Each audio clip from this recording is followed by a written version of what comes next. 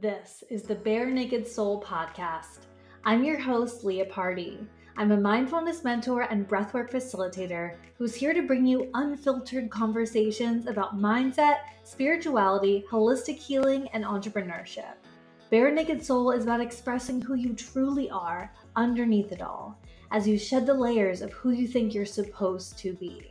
This is my journey of letting my authentic soul speak in hopes that it inspires you and teaches you to explore and express who you really are too. Hi girl, welcome back to Bare Naked Soul.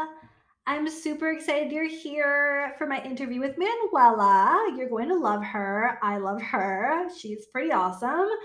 And she's from Girl Gone Green. So yes, this episode is about the environment, sustainability, but we got so much, I don't know, we just had like a really open, free-flowing conversation about so many real things that go on in our lives. Talking about like the all or nothing mindset that so many of us tend to get stuck in, going all in for something and then going in too far and having to move backwards. And you guys know the whole drill around that. We talk about minimalism, something I'm also super interested in. So intentional living.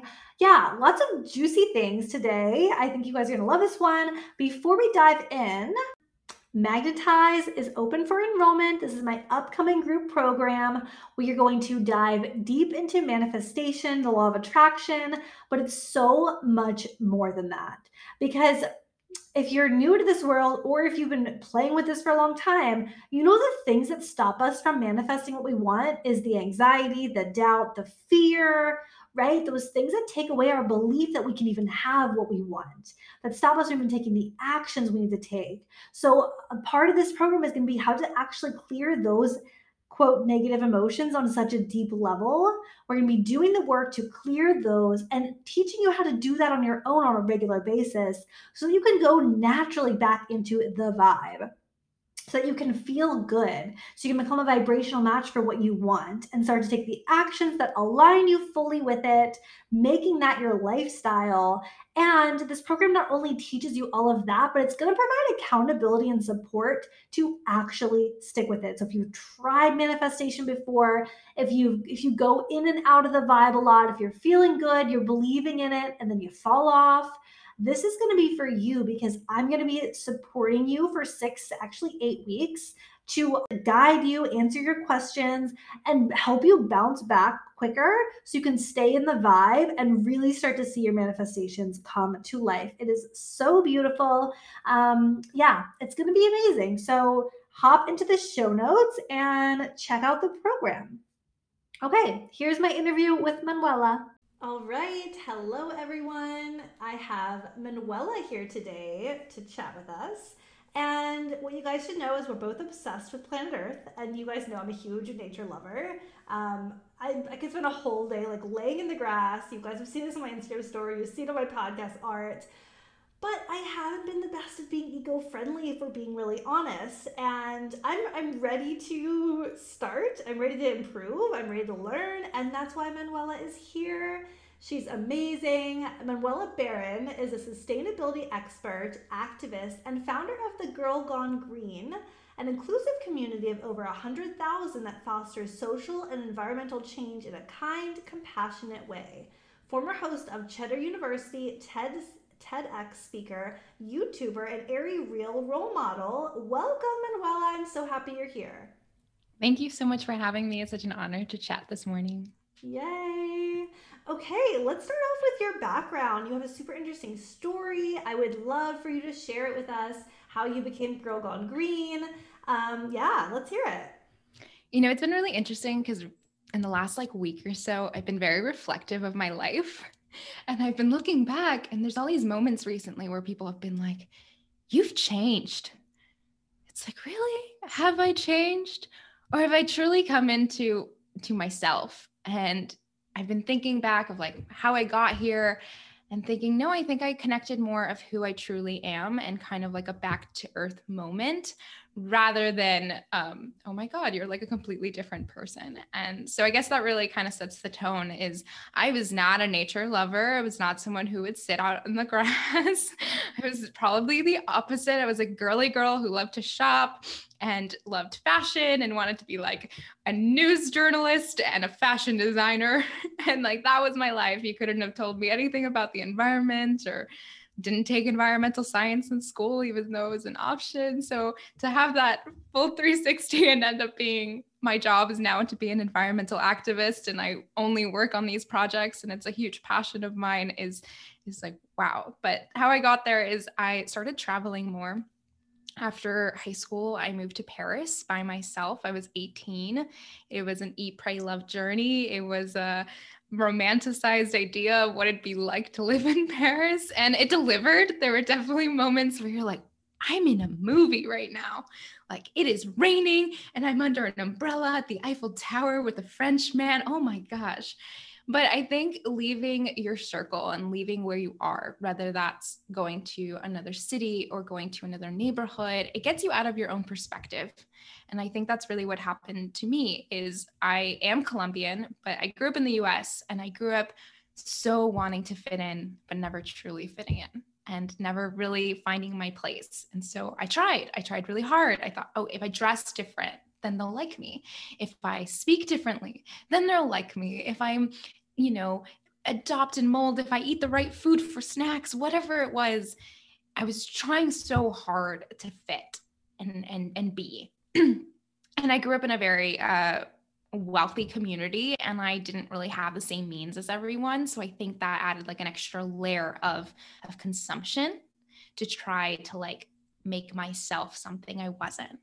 And so I leave this world, I leave this and I go to like a completely different environment. And I realize, wow, all these women are fabulous. Like I would just sit there and stare at French women all day and be like, they're amazing. They wake up, they have messy hair, they put on lipstick and they walk out the door and they eat a pastry and they're tiny and skinny and flawless and like confident. And you're like, how did they do this? They're not wearing anything colorful. They like shun you if you wear color.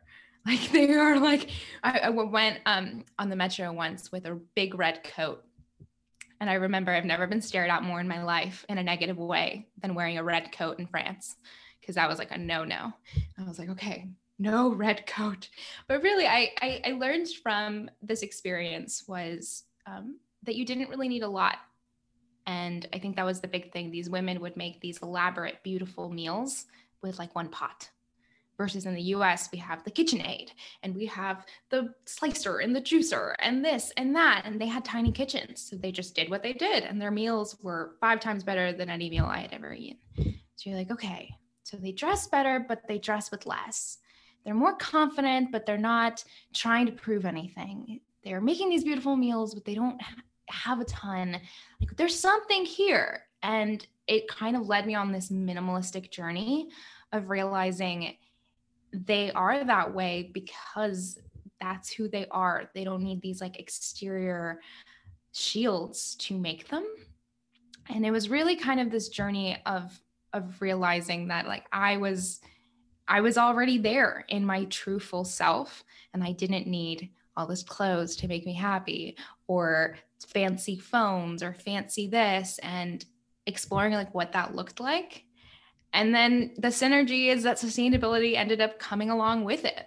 Once I got interested in that, I really came back to the earth and realized, wow, okay, there's all these issues going on that I really care about that are universal. No matter if I'm in Paris or I'm in Florida, there's trash.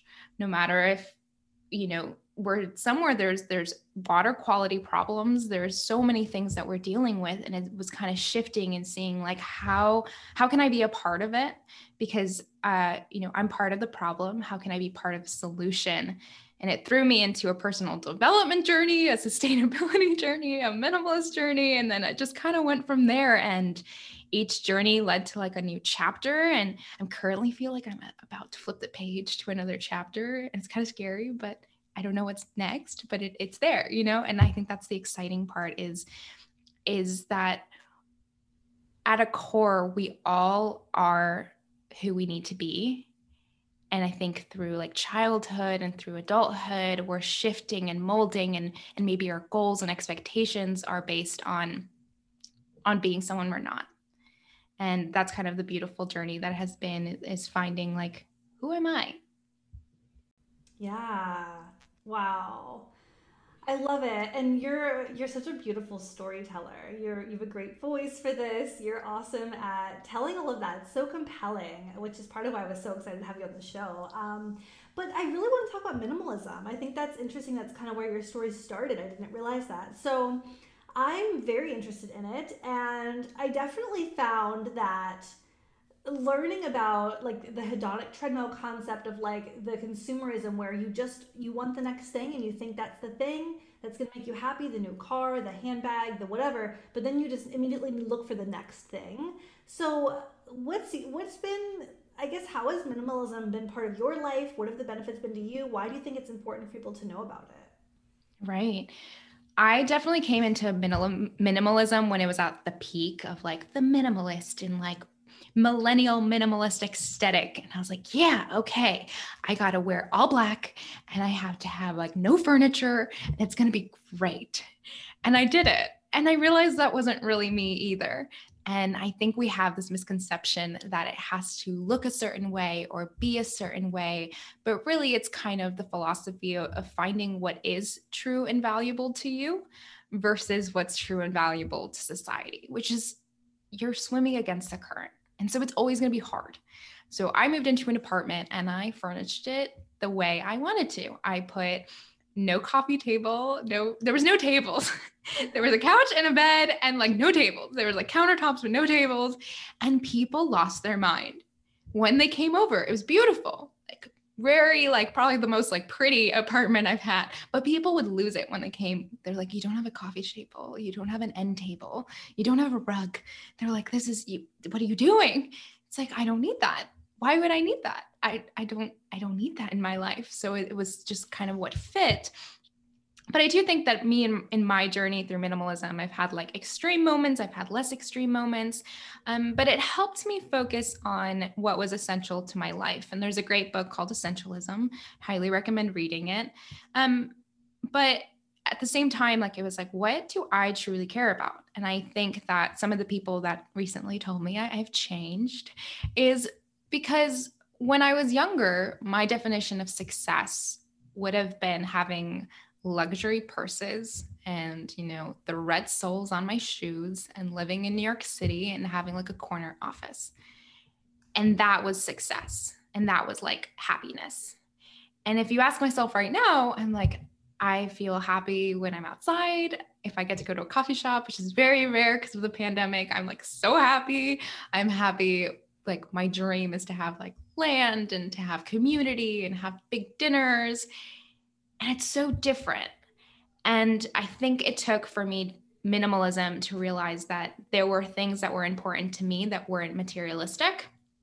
And that my goals, not only with success and finance in my life, needed to be shaped differently. And that doesn't mean that I don't want like financial success and stability, but it means that I won't have like this dopamine hit when you're like, oh, look, this fancy purse. You're like, great, it's a fancy purse. Like, nice. It'll last me a lifetime, but it's not the end all be all. And I think that we're often, like you said, we're on this treadmill of what's next and what's next and what's next. And during the pandemic, a lot of us don't have social interaction. We're pretty isolated. And what did we see?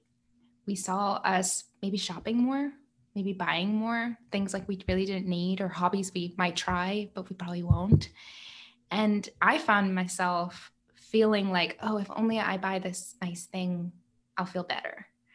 And it didn't make me feel any better. And I realized that I bought a few really stupid purchases just because I felt like I needed to, or I felt compelled by the ad, or I felt like, oh, maybe that will like help me fill the void of isolation, which is a social isolation that we have right now. When really that's not really the case. And I think there's an opportunity to connect back to the earth, find intention with your belongings. And minimalism doesn't have to look a certain way. It doesn't have to be black. It could be colorful. It doesn't have to be like white walls. But it's finding things that truly bring you value rather than the things that you're supposed to have based on outside value. Yeah.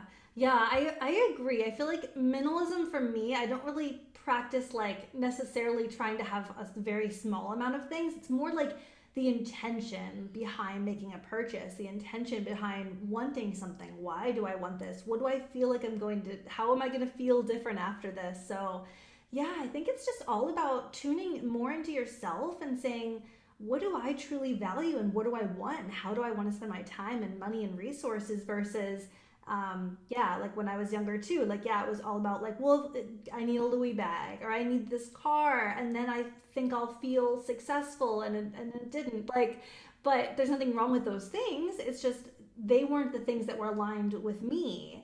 And I feel like the journey for me, a lot of it has been really like getting honest with myself about like what do I even want besides what the world tells you you're supposed to want, which I think is what leads to us to just want the next thing because we're just being like advertised so heavily to like need all of these things. So what is it that you do want? Travel is like something my soul like deeply, deeply calls me to. So more and more travel. I travel a lot, but I want to travel more. And honestly like I never thought I would say this, but like my house feels huge. I would love like a smaller house with a yard and spend more time traveling and be exploring the world and in other places.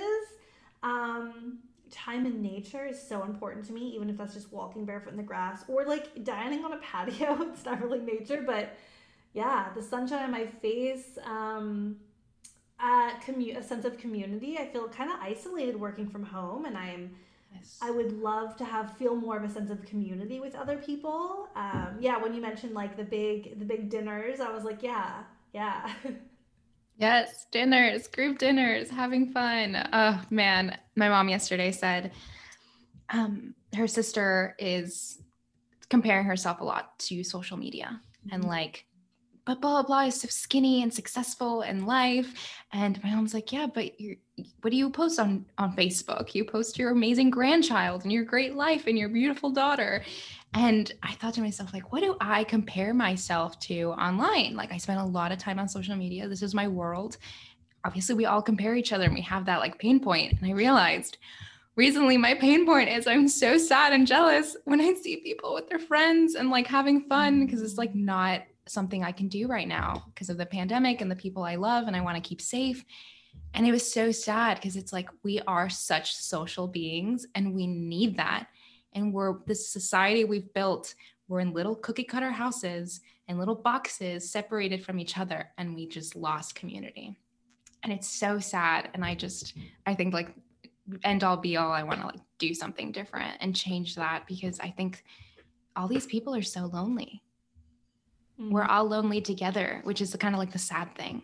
We're lonely, but by other lonely people. So we could just like come together.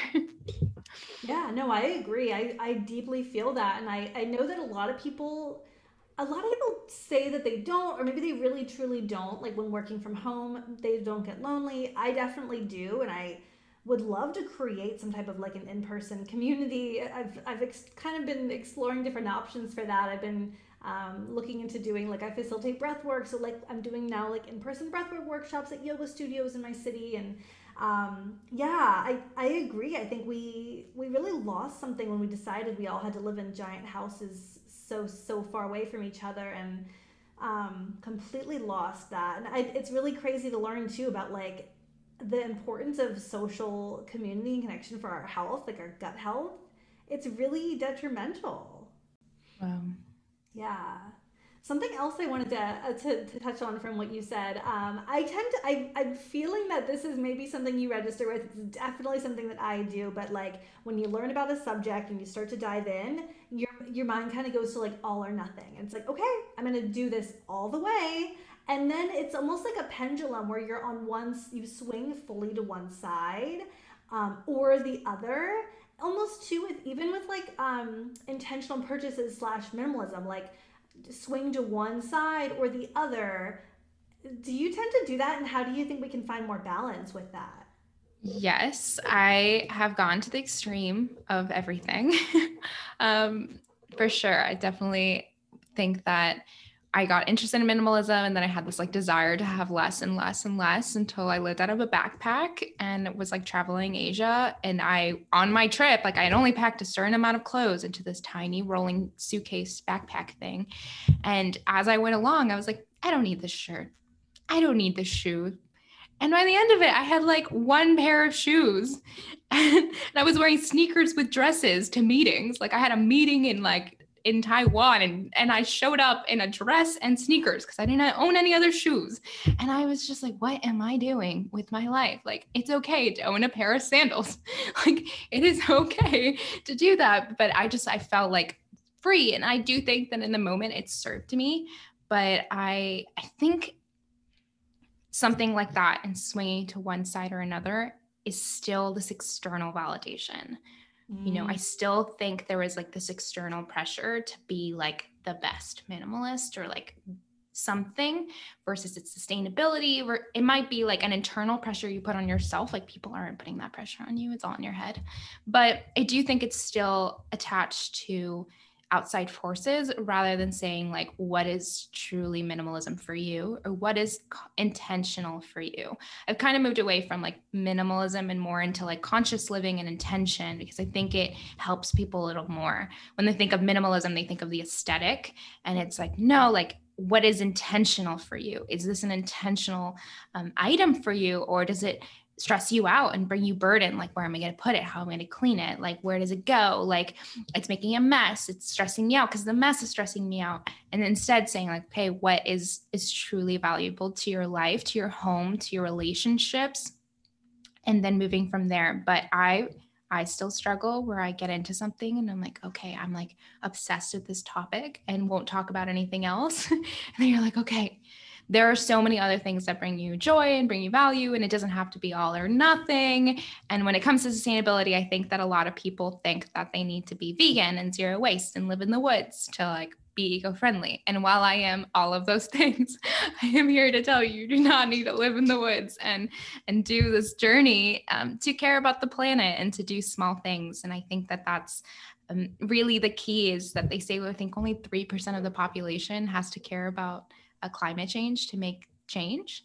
And it's like, you don't have to be 100% to even care or make your voice heard. And I think that there's some gatekeeping in the community of being like, you're not good enough. And I've had a lot of comments over the last few years being like, I can't believe you did this. Or like, I can't believe you did that. And like, I have my nails painted right now. I'll probably get like 3 DMs being like, can't believe you wear nail polish. It's like, okay, thanks. All right, it brings me joy today, but all right, sounds good. Thank you.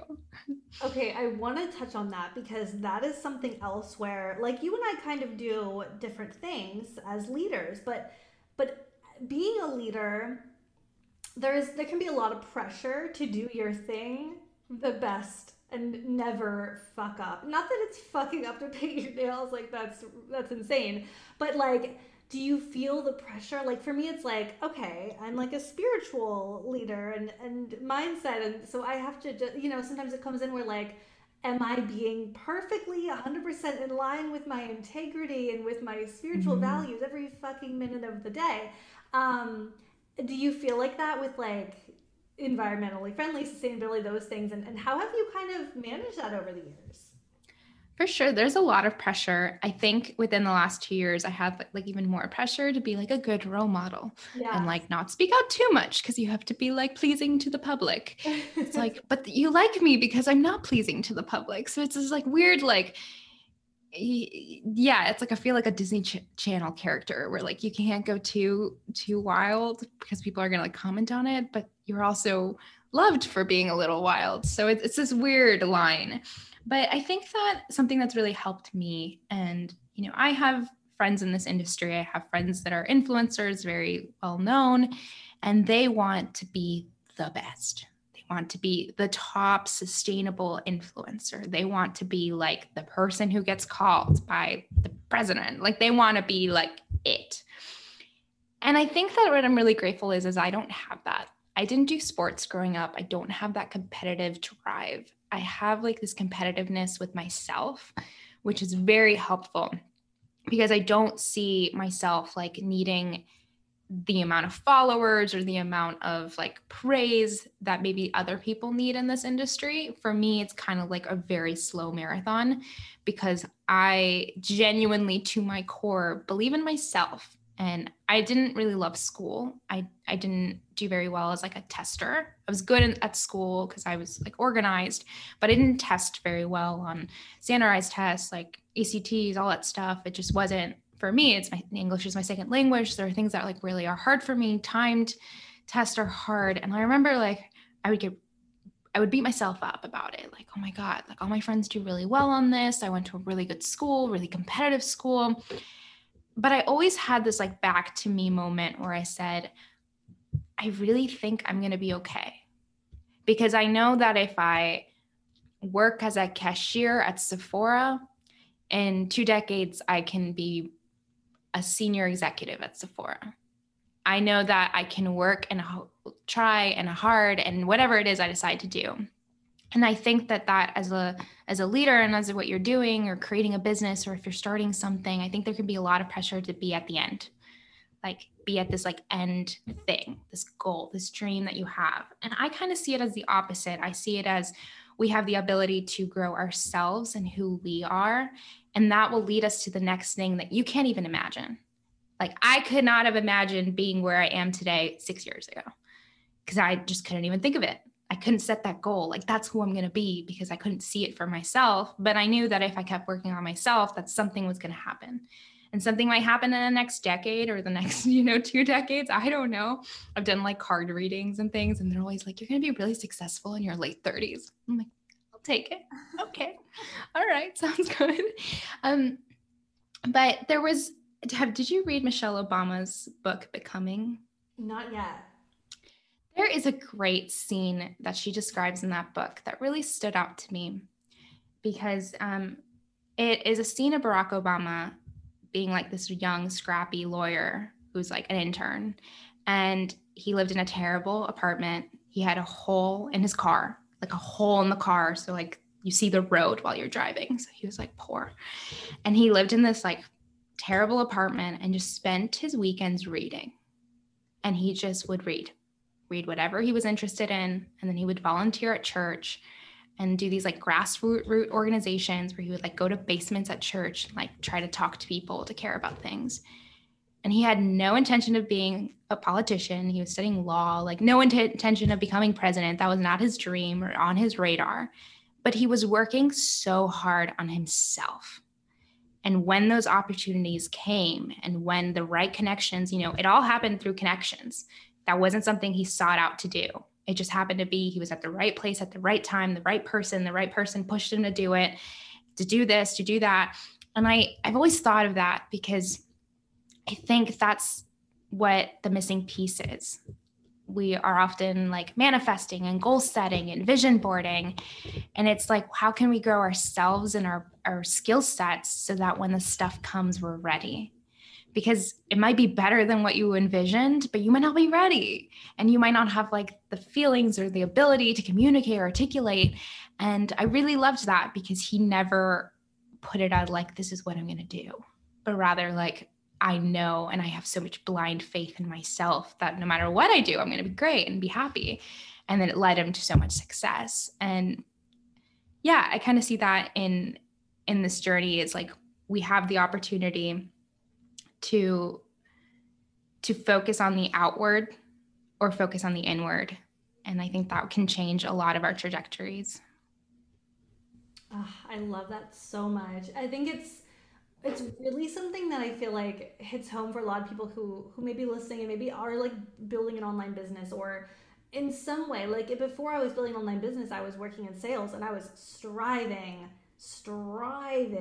for promotions like fucking crazy and I was like getting my MBA and I was like 12-hour days just like I wanted to be a vice president of sales so bad. Like that was, you know what I mean? And so that transferred over to my business to being like seeking followers and seeking this and that and seeking money and like yeah, when I surrendered all of that and took a step back and said like let me just focus on the present moment. Let me focus on like growing myself and living in the present moment and actually living in it, like actually playing and enjoying and having fun versus always thinking about the goals in my head or obsessing rather over the goals in my head. That's when everything started to change and like things started to come together. And yeah, I think that when it comes to like manifestation, all that too, when we're seeking and we're pushing for things, we're pushing them away. Versus if we just allow things and feel into like how we want to feel and focus on that versus just seeking these external things, that's when everything, well, first of all, we become happier, which is the ultimate goal. And yeah, things fall together anyways the way they're meant to. They come to us the way they're meant to. I know. It's like every big thing that's happened in my life has happened right after a big failure. And Ooh. it's been like devastating. And then the next thing happens that I didn't expect, didn't ask for, didn't call for, has been like a great opportunity or a great push that you're like, whoa, okay, I hear you. All right, let's go. But I wrote down something because you mentioned play. Okay. Have you heard of a second childhood? No. I had a friend a few years ago tell me that she had a rough childhood and she was doing she said she was on her third childhood. So she said like the first childhood was her real childhood, and then she had her second childhood was like healing all the trauma, the feelings she had, and then like the third childhood was her having fun. So she was an adult and she was just doing everything she wanted to do when she was a kid. She's like, I couldn't do this, so I'm doing it now. I get to take myself to the science museum because I didn't get to do it as a kid. And she was just having so much fun. And I remember thinking, yeah, okay, let's try it. And it was before the pandemic. And I was like, okay, I didn't get to do a lot of like after school activities or things like that. So I took a ballet class, and it was like the hardest and most embarrassing thing I've ever done. And the like teacher told me to go home because I was unprepared. And I was like, no, I'm going to do this class. And he was like waiting for me to fall and like stop. And I didn't. And I pushed through this like advanced ballet class for the entire no dance experience. And I finished. He's like, I'm surprised you stayed. I was like, I'm surprised I stayed, but like I did it because I like felt like I needed to complete it. But it was kind of this idea of play and tuning into like what your inner child cares about. And recently I've been thinking like, what would make my little kid self really proud? It's like the only two things I wanted to do when I was little was to be a fashion designer and to be a news anchor. It's like there are ways that I can do that right now through sharing the news on TikTok or designing my own art and projects. Like there are ways that I can fulfill that like inner child desire and dreams right now that aren't like working for ABC or something like that. There are ways that I can do it. And I find it so interesting because like the more we play, the more in tune we are to all of it, and the more fun we have and the more good we're feeling, the more we attract good. And I really do feel like I took that activity that girl did, and I felt like I was just attracting people into my life, friends into my life so much because I was so happy. Because I was just doing like fun things I wanted to do when I was a kid, and like going to the museum and doing like random things that I just thought were so much fun. And we just don't play enough. I feel Mm-hmm. like this conversation has gone all over, but I love it. I love it too. Yeah, that's so. I had totally had chills when you were explaining the like second and third childhood. I love that, and I want to explore that more. I feel like I might be in my second childhood right now because I've been in a period of that, just like hardcore play, hardcore like doing what I want. I think it's freaking my husband out a little bit because he's like, "Wow, you just do whatever you want. You never do anything you don't want to do." And I'm like, "Yeah, like." That's my life now. But I do feel Yes. I love that. And yeah, we don't play enough, and I really, really want to encourage adults to play. Yes. And we feel like it needs to be hard because we're told life is hard and like you need to work hard. And there's a lot of privilege in not having to work hard, but there's also a desire that we get to create our life in a way that is easy and fun and light. And I find that a lot. People are like, but you need to be doing more. It's like, do I really need to be doing more? Or do you have this expectation of me to be working more hours, or, you know, because I'm an entrepreneur, I need to be working every weekend and working this and that. It's like, or do I get to create what I truly want? And I think we look at entrepreneurship as like this freedom, when really oftentimes it's a cage. You're pushing, you're hustling, you're trying harder, the like Gary V, try. And it's not. It's the ability to create what you truly want. And that might be a life, like you said, with a smaller house, but you can travel more because you're not house poor. You know, a lot of people get mortgages that are way above what they can do. And so then that means they don't have a lot of extra income to do something else. And I feel like there's just so much society pressure to live your life a certain way. And it takes a lot of guts to swim against the current constantly, because it doesn't end. It'll never end. There'll always be someone being like, oh. But, you know, I think you listening, you know what it is for you. You know what it is you want and who you want to be. And that there's so much fear in being that. Mm-hmm. Yeah, it does. It takes a lot of courage to go against the grain. And I definitely felt when I was buying my house, I felt a lot of pressure that I imagined was there, I think, of people, of wanting to live in a house that people would think something of or whatever. And I had just bought a car that was way too expensive at the time. Like, because I was very caught up in what are people going to think about this life. And but okay, let's turn a little bit into sustainability. I definitely want to dive into a little more of like eco-friendly stuff with you. My husband and we've lived in our house for 4 years, and we just started recycling maybe like a month or two ago. So we're like babies at this. We kept saying, oh, we really need to start recycling. And then the other one would be like, yeah, we really do. And it just didn't happen. And I think I felt a lot of the feeling of, but all of the things are happening in the world, regardless of what I do. I'm just one person. What do you say to that? Or maybe there's a feeling too of like, yeah, but like, is it gonna be me doing enough? That feeling of, oh well, I'd have to go all in. What do you kind of say to that? Yeah, I think right now there's this huge pressure that 70% of our emissions are a couple companies. And yes, there is government action that needs to be there. There is corporate action that needs to be done. But I think at a basis too, people forget that consumers really change how corporations go and how government goes. We elect our officials, they want to be reelected, they want to listen to the majority. So if the majority cares about something, things will happen. And I think that that's what we tend to think, like, oh, we're just one person, nothing's going to really impact it, until you realize that everything you do in your life has a huge ripple effect that you will never see. And you telling me that you start recycling, first, let's celebrate that, because that's a big thing that a lot of people don't have, especially here in Florida. A lot of people don't have access to recycling. It's just like not a thing. And so you're like, okay, there's like little steps you can do. And I had a coworker, I worked with her for like 2, maybe 3 years in person. And I was just the weird intern who would like show up with like a glass full of green juice and my own food. And she just thought I was so weird. And like the best way, she was like, what are you doing? Like, what are you doing? Like they had no idea behind the scenes. I was like building this little like eco-friendly empire and like doing all this stuff. But like they just thought I was like in person weird, because I would like take my recycling home and just do things that were so out of the box for what they were used to. But she watched, and they all watched as time went on.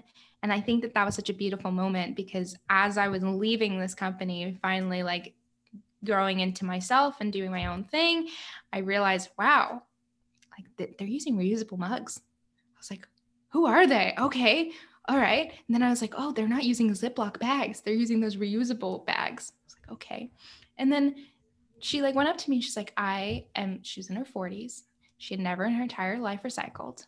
And she goes, I just replaced my trash can with a small trash can because I realized that everything I was throwing away was recyclable. And I don't need a big trash can anymore. And I was like, wow, okay. I didn't tell her what to do. I like was there for a completely different reason, unsustainable. So I was like, I wasn't talking to them. They didn't know I was working on sustainable projects. They didn't know I volunteered. They didn't know my personal life at all. They just knew the little snippets, the weird girl with mason jars with her green juice and like my own fork. And I would like wash my own plate while they all used disposables. That's all they knew. That's all they saw. But it was enough for them over time for it to like click in their heads and be like, huh, what can I do? Like this girl's going like crazy. Like, what can I do at home? And kind of start to change that way. And I think sometimes I get overwhelmed with social media and thinking like, why am I doing this? Why am I wasting my energy on this? And then you'll get a message being like, hey, I was really inspired by your videos and I decided to run for office of the Green Party of, I don't remember if it was Sweden or Norway, it was some random country, and I won. And I was just like, what? Like this random human I have never heard in a country I've never been to has run for their little local office in the Green Party and has won. And being like, you never know who's watching you and you never know who's listening to you, whether it's in person or online. And I think there's something really beautiful in that of saying there is a huge impact based on what you do. People won't listen to what you say as much as people watch what you do. And I think kids model a lot. So if you do something in front of your child will end up like, doing something similar. And yeah, you're one person, but you have a huge network. And I think everyone is an influencer. The term has been tainted because of the like influencer industry, but I think everyone genuinely has a circle of influence, and that can really make a huge impact. Yeah, I love that so much. And I feel like when people in our environment, our friends, our family members, it's almost like if I think it's more powerful when we're not preaching to them about things. Like I could go to everyone I know and be like, you have to start meditating. It's so incredible. Like you should do it. Or I can just be an example of someone who's doing it and they start to pick up on it along the way. So I think just showing up like you did with your, bringing your own silverware and things like that, it's probably best to even like there's no need to do that. And I think sometimes we push people away when we preach. And I think, yeah, like thinking to childhood, it's like I think a lot of parents are under the impression that my kids are going to do the things I tell them to do. I'm going to say what I think they should feel and do, and but kids are going to inherit the way the parent feels about themselves and what they Right. model. So and we're so impressionable as adults. We become the people we spend time around. We are so influenced by our friends, and the people we're our coworkers, people we're around. So yeah, whether you have like a large social media following and it's the people like the lady who ran for that position or just a coworker, it's we all have that impact and we can all make little choices, I think, that really, like you said, do create a ripple effect. Yeah. Yeah, one thing I've noticed lately too, like I noticed that when I go to like I'll buy like one item. It could be an item in a bag, and the cashier puts it in a bag, in a plastic bag, and at least where I live, no one ever says like, "Do you need a bag?" And I'm like, "Oh, I don't need a bag." "Oh, are you sure?" "Yes, you're giving me like one little tiny item or like something in a bag already."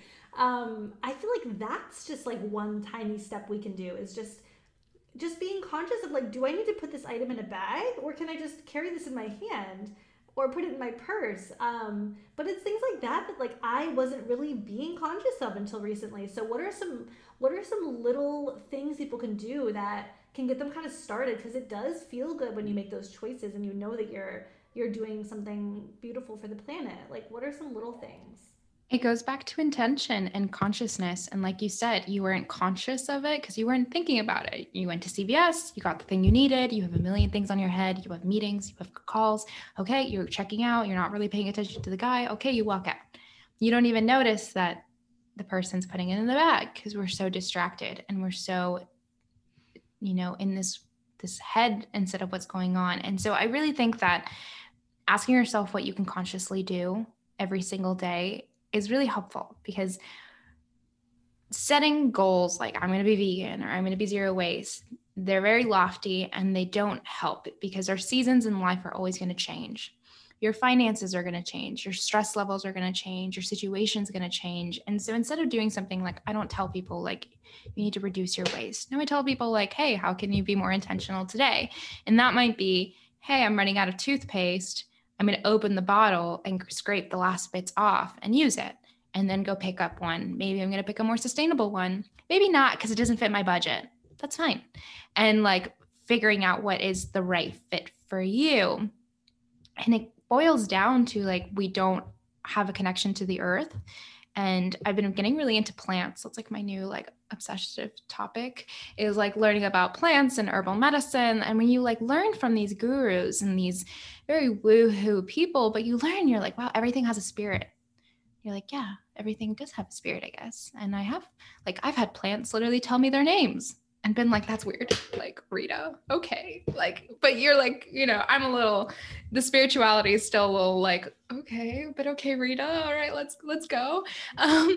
But you realize, okay, everything has a spirit, everything has something, then that helps you kind of connect better to the earth and think better. Like, okay, where's this food coming from? Like, how is this food being treated? Like, how is this plant being treated? Like, are we spraying pesticides? Are we killing it with all these plastic bags? Like, I saw this guy on TikTok. He exposed the pig feed. And so I guess they were sending all this unused food to make pig feed, but they weren't taking it out of the plastic bags. So they just grind it down with the plastic bags and then feed it to the pigs. So the pigs are eating microplastics, and then we humans eat the pigs. And so we're just eating microplastics. And like, he just exposed it. He's like, this is ridiculous. I'm so sick of this. Like, this is what the reality is. And you're thinking like, okay, we know the pig is a being because like we're more connected to animals. And it's like, okay, this pig is a being, but we're giving it this and then we're eating that. Like, how does it affect us? How does it affect our intentionality or our health, anything? And asking those kind of like bigger question pictures, one is a privilege because not a lot of people have the time or energy to think about that stuff. They're trying to survive. So like, let's acknowledge that that's hard. But then when you kind of take a couple steps back, you realize, okay, wow, this is going on. How can I be more intentional about my consumption? Whether that's your meat consumption, maybe it's eating meat once a day. Some Americans eat it 3 times a day. And that like blows my mind because I've never in my life grown up like that. But that is the norm for a lot of people. It's breakfast, lunch, and dinner has meat. And you're like, okay, what if you just do once a day? What if you do once a week? What if you do twice a month?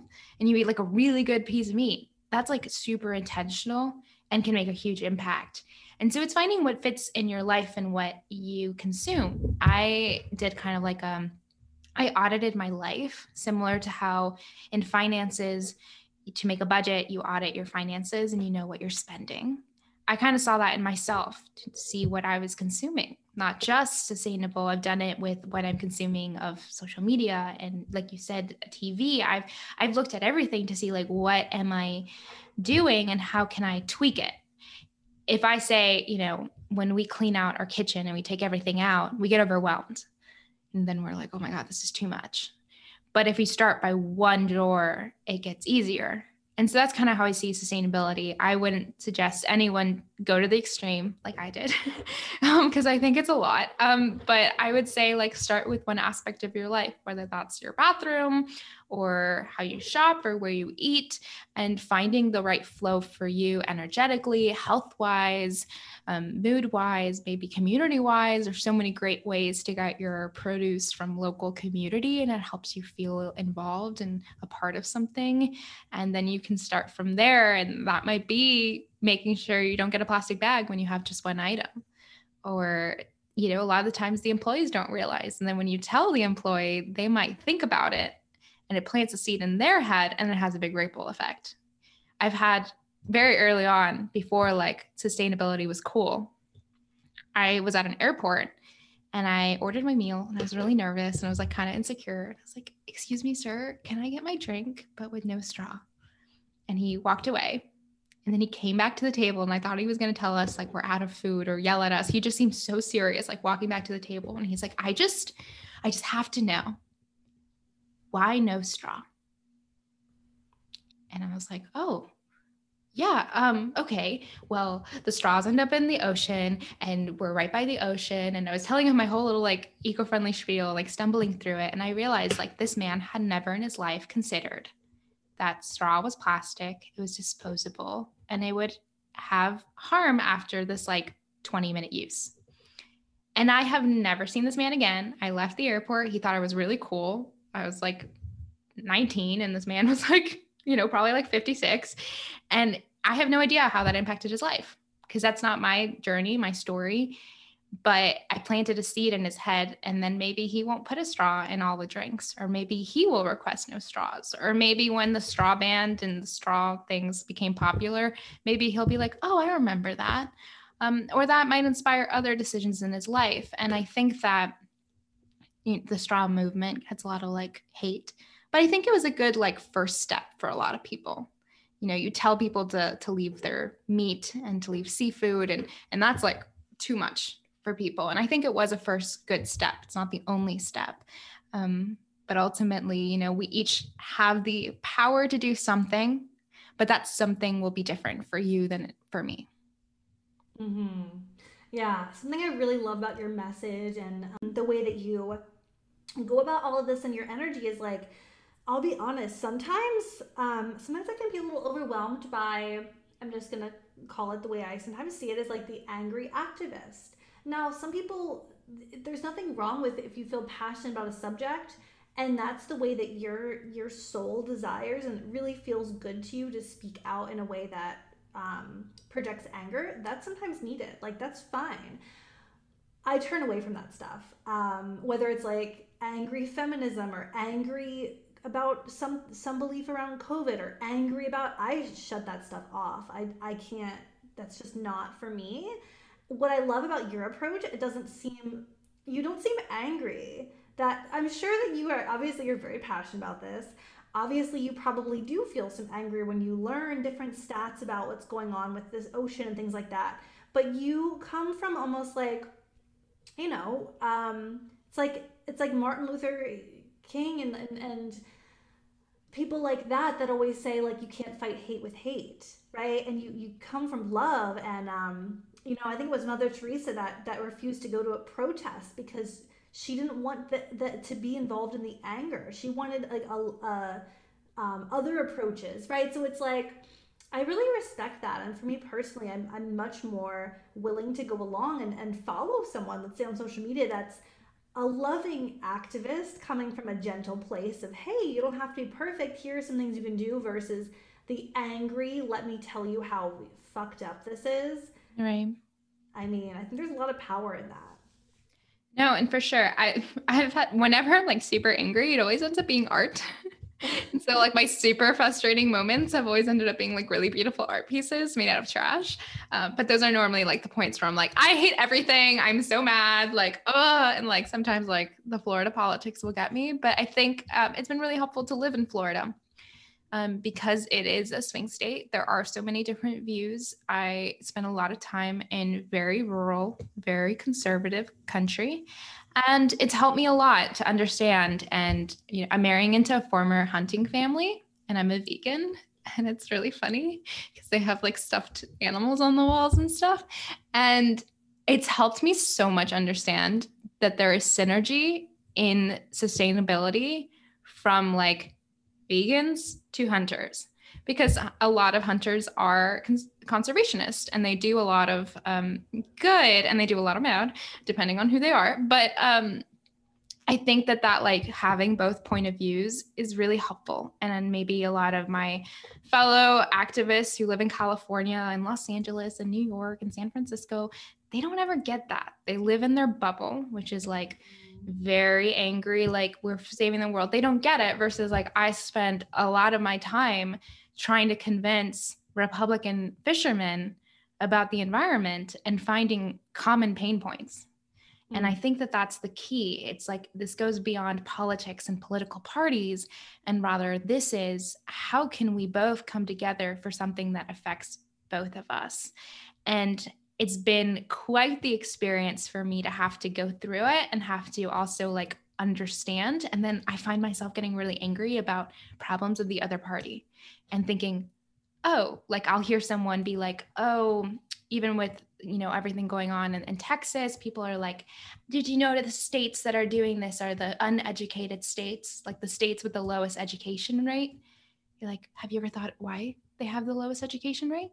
Have you ever looked into the lack of access and equality of education in rural America? And then I go on like crazy tangents because I don't think people understand.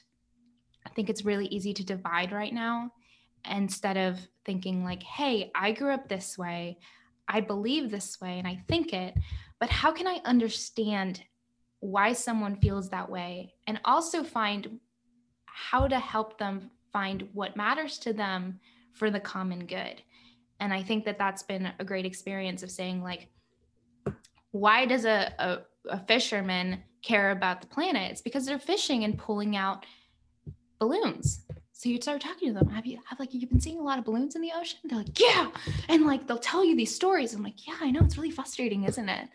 We have a meeting, next week. I would love for you to come and to have the support of your group. And they're like, yeah, okay. But if you tell them like climate change and blah, blah, blah, they're just going to shut down. They're going to be like, crazy hippie. Like, I don't want to be involved with this. Like, you're crazy.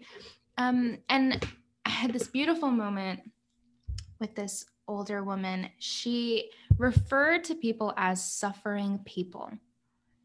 And it really resonated with me because I spend a lot of time with people who don't look like me in any which way, from their eating habits to their views to, that is where I am. I'm like the outcast in these communities where I spend a lot of time in. And I realize like they need what I have, and not in the way that like I'm like saving them or anything, not like that, but in a way that like a lot of us are so asleep and distracted, and I can help guide them and introduce them to things that maybe they've never even been exposed to or considered or may never be exposed to because that's not in their circle.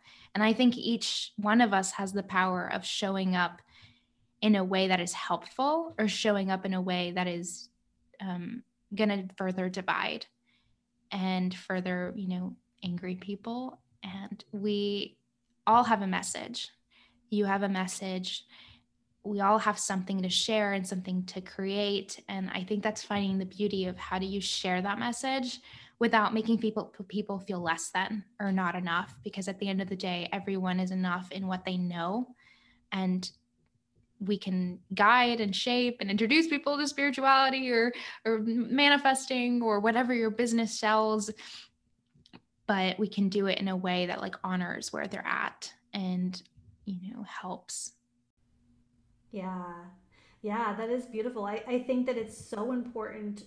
It's so easy right now, and it always has been this way. There's always been something, but to, obviously, I mean, to me, it feels as though the powers that be are want division. A two-party system makes that very simple because you can convince the other one that the other people are fucking crazy and they're idiots. And I think that is like the most dangerous thing going on right now. And I think when we are in that, it's really hard to be willing to understand the quote other side, which are really just humans who have a different perspective. I also think it's insane to I don't know how the views on one side, if you want to be a Democrat, you have to believe all these things. And then what does your brain do? It says, "Oh, I'm a Democrat. Yeah, of course I'm going to believe all these things." We have a bias. That's how our brain works. And if we don't ever spend time being open to the other quote other side of things, other perspectives, our brain is just going to hone in on our bias when really we often do want the same things as someone else who looks different and sounds different and comes from a different background and votes differently. We often want a lot of the same things. So I think it's really important to be in a different environment. And I'm kind of like that here in where I live, and with For my, sure. like I married, yeah, my husband's from like a farming family, very different from how I grew up and very different beliefs from how I grew up. But I think it's been so huge because I can learn a different perspective, and I think that that's just so important to be able to look at all the perspectives and not just allow our brain to do what it will naturally do and hone in and bypass all the other things that are in front of our face. So, And that's something beautiful that travel will help you do even further. It's saying like, hey, you're in a whole new environment with different people who are like loving life in different ways and caring about different issues. And I think that that's so beautiful.